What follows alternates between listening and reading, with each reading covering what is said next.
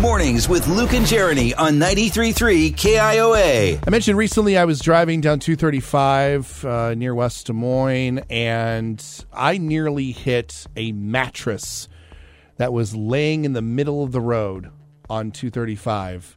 Crazy. Of course, Jeremy taking the opportunity to criticize my driving ability. You just don't focus on anything, really. It's frightening. I do zone out sometimes. Yeah, I've been in the car with you when that happens. We want to know, though, what did you hit or almost hit? 515-244-4933. Let's go to Urbandale, talk to John. None. A none? Yeah, I was driving a Jeep to a small town in Germany and trying to get from point A to point B very fast. This is where I was stationed in Germany. Uh-huh. And all of a sudden, this nun with a big basket of bread comes running right out in this little street, and it's like, and she was a very rotund nun. she was probably, pushing 150 kilos. Ooh.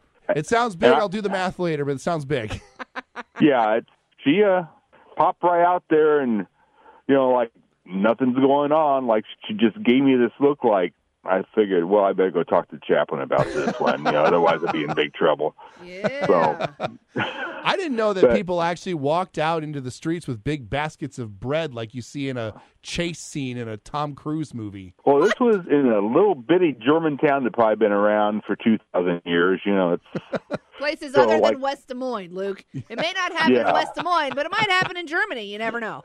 Yeah. So nobody got hurt. I stopped. The Jeep had good brakes. Thank goodness you didn't hit the nun. Yes. Didn't hit the nun, Not a statement I ever thought I would say. Yeah. That's very funny. It's true. I like that. By the way, 330 pounds is 150 kilos. I had to do the quick math.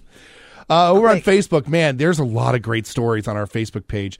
Elaine says, I was driving around the parking lots at work on a partial night shift, saw something neon lying in the parking lot. I pulled up slowly, realized it was an intoxicated person passed out face down. Oh, no. He had been wearing all tan Carhartt colors, and had not been for the neon green hat, I might have made an accidental speed bump. Oh, my God. Jody Doherty posted a picture of her car. She hit a deer on Friday night, totaled her van. Oh, oof. That's the worst. Luann says, I was driving home from a bar back in the 80s, going down Old Army Post Road. I hit a gray air mattress. It blended in with the road. It melted to the exhaust under the car. Yep. Talk about a smelly drive home. That's why I refuse to hit plastic bags.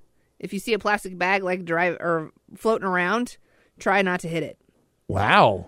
That's now I'm worried about hitting plastic bags. It'll as they're melt to your flying around. exhaust. Yep. I learned that a long time ago. That's crazy.